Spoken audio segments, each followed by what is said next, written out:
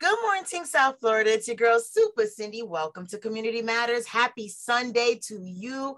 I hope you guys are feeling highly blessed and highly favored this Sunday morning. And you know how it goes down every Sunday morning. Community Matters, where we talk to nonprofits, organizations.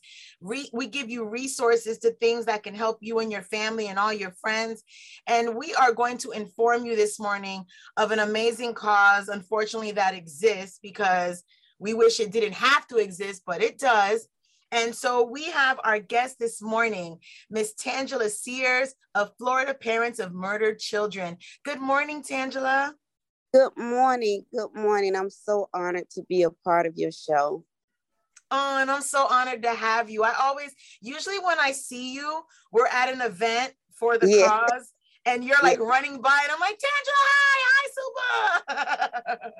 So I'm glad that we can finally just have a sit down conversation and definitely to get the word out of your cause and let everybody know, everything that you're working on so that we can support you more than just watching you on the news or watching you at an event speak.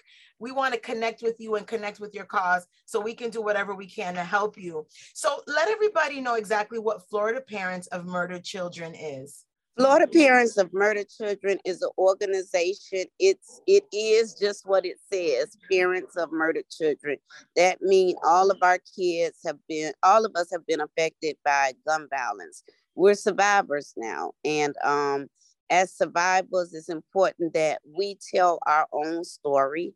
We demand our needs from the system. And, I've been working with families for about 35 years, never knowing that I would one day become a victim or of gun violence. I lost my son in 2015, and it was different. It was different. It was not the same as it had been in the past.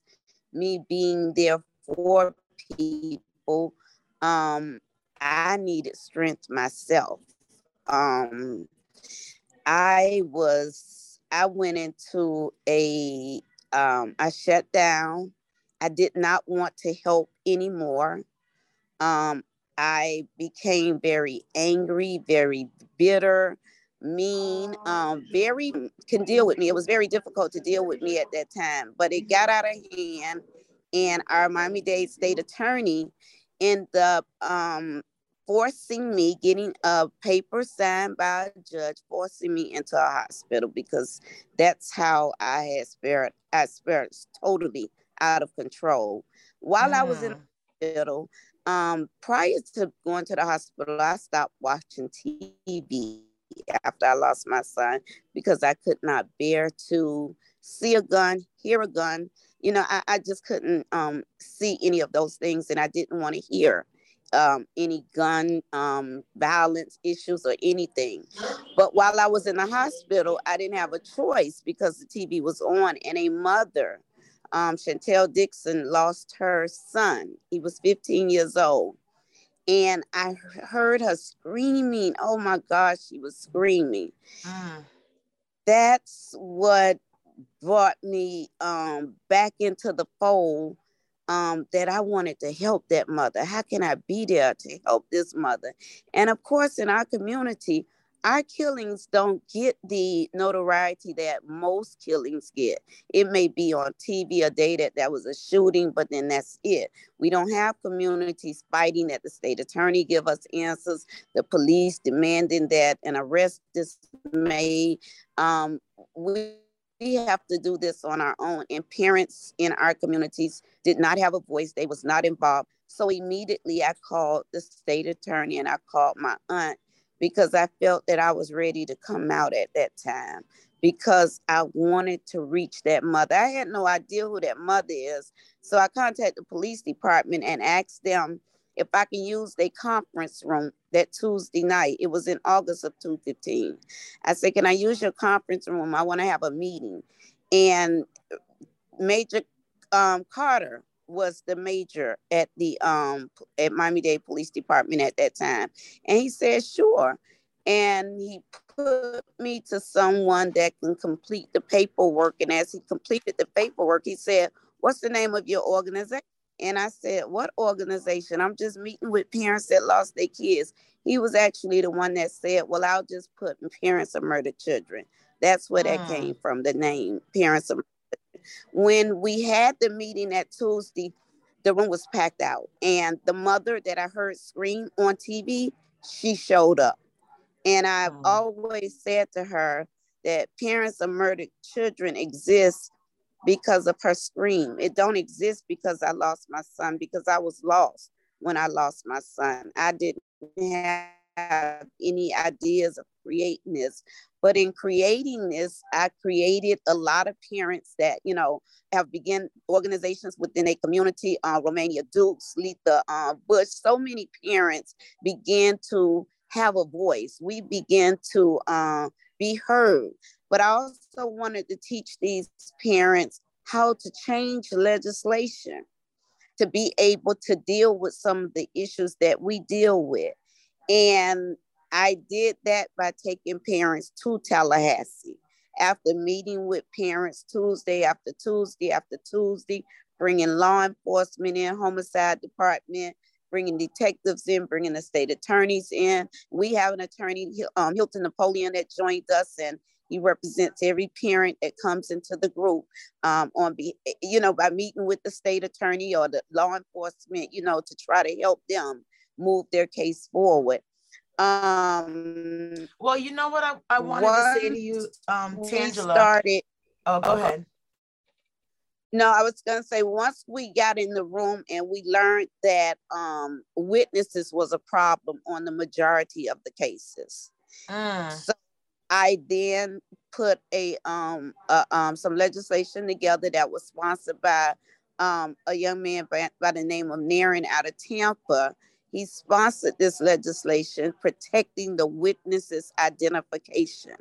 I began to take parents up to Tallahassee every 2 weeks so that they can understand the process, but that they can also be a voice through the process. So they would speak before various committees of legislators. And we got that bill actually passed in 2017. Rick Scott signed the bill into law. So witnesses' identities now are, it's not public information.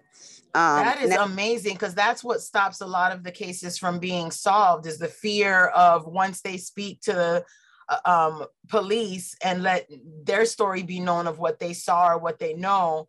But now with that, I didn't even know that legislation, that bill even existed. So things like this is what we need you to speak out about, like on shows like this. But you know what I wanted to talk to you about, because we're going to talk about everything that you just talked about. We're going to break it down. But you, like you said earlier, you were an activist in different causes, but community-based, before the loss of your son. And I'm really sorry about the loss of your son.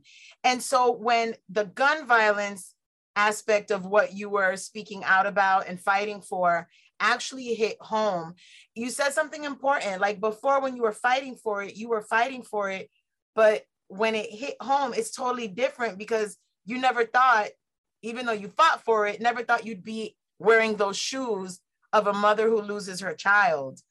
So correct. That's like, I saw a quote that you said in an interview that you did, where you said, my child was my cause. I'm here to fight for those Black boys because I have one. So what am I fighting for? That just like made my heart just ache.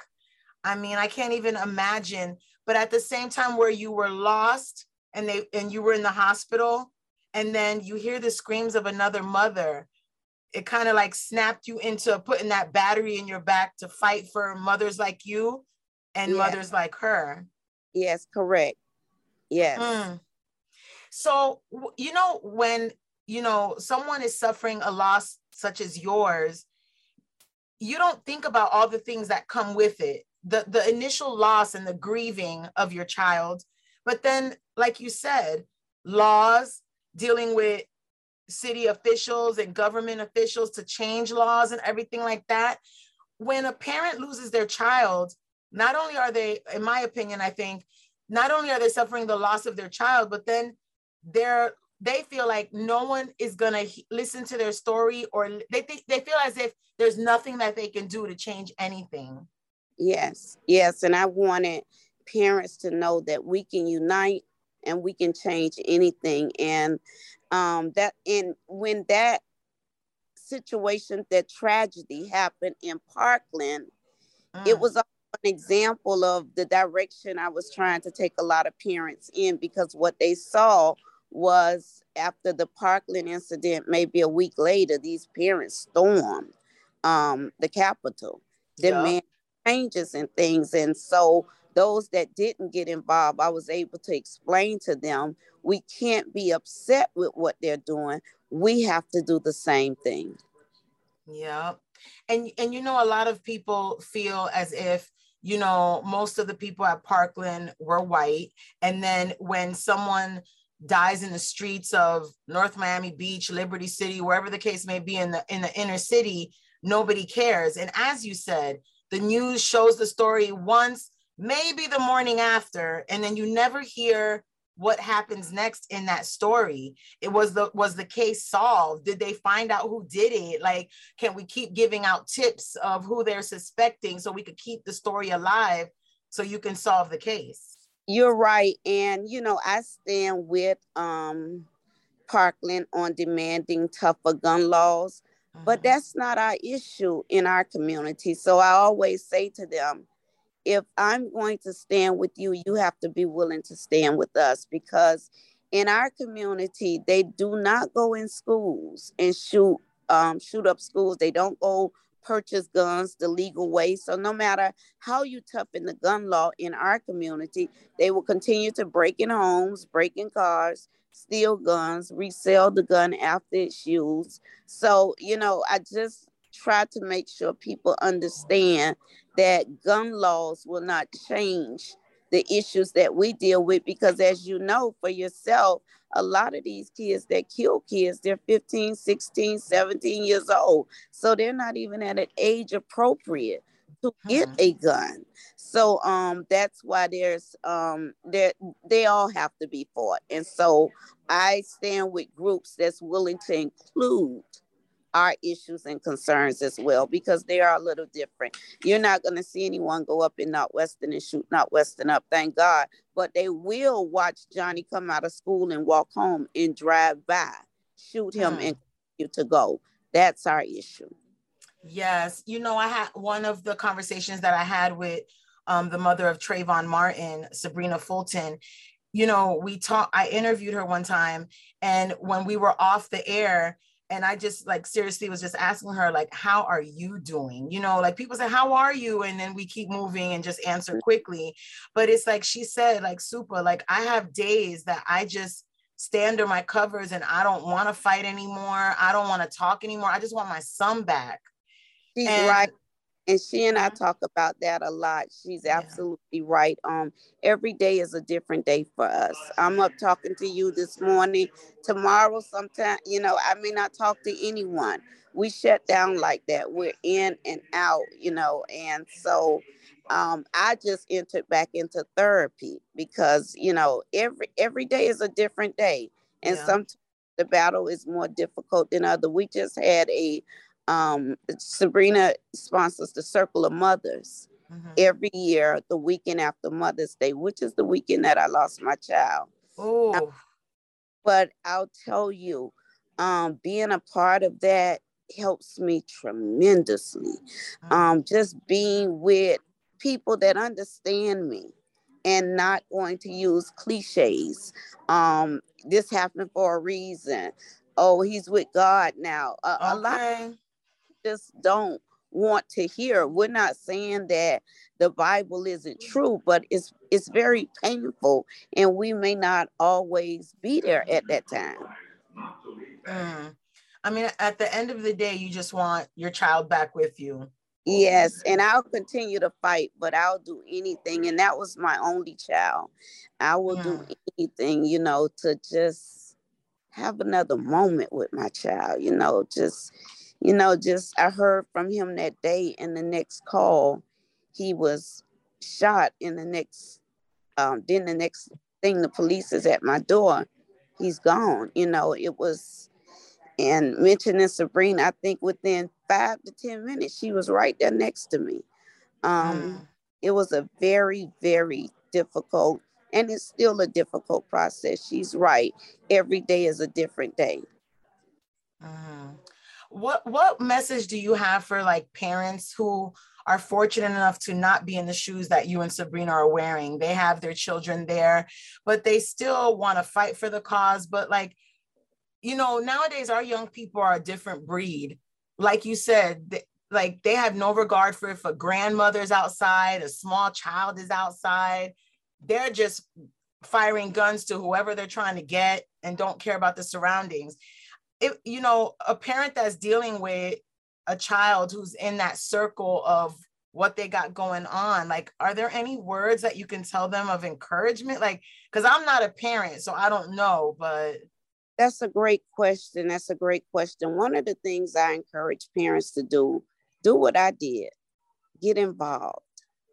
It don't cost to get involved. You don't have to have a title to get involved, because together we can create things to prevent things, and it can prevent you. It can prevent your child, because you're right. When they come and shoot now, you know, there was a code back in the 90s. Women and children, they were off limit. That code don't exist no more. So you can have kids playing on the porch and they will come shoot it up. They shot up 2 birthday parties where we lost 2 babies some months back. So they don't care. I encourage all parents. I just had a talk with Susan Bullets. I interviewed her for like an hour a couple of days ago, because that's an example of a parent that have 3 boys, but she's involved. She haven't lost a child, and she's doing everything to prevent from being in that situation. So she also keep her kids involved. We can't allow our 14 and 15-year-old kids to just be out there in the evenings and not know where they at. When our kids was growing up, they was at the Optimist. They was over at Liberty City with the track and field, or playing football or baseball. You have to get them involved. And what's important with getting them involved, you have to be a part of it. That don't mean just drop them off as a babysitting place, go back and get them, because what you do affects your child.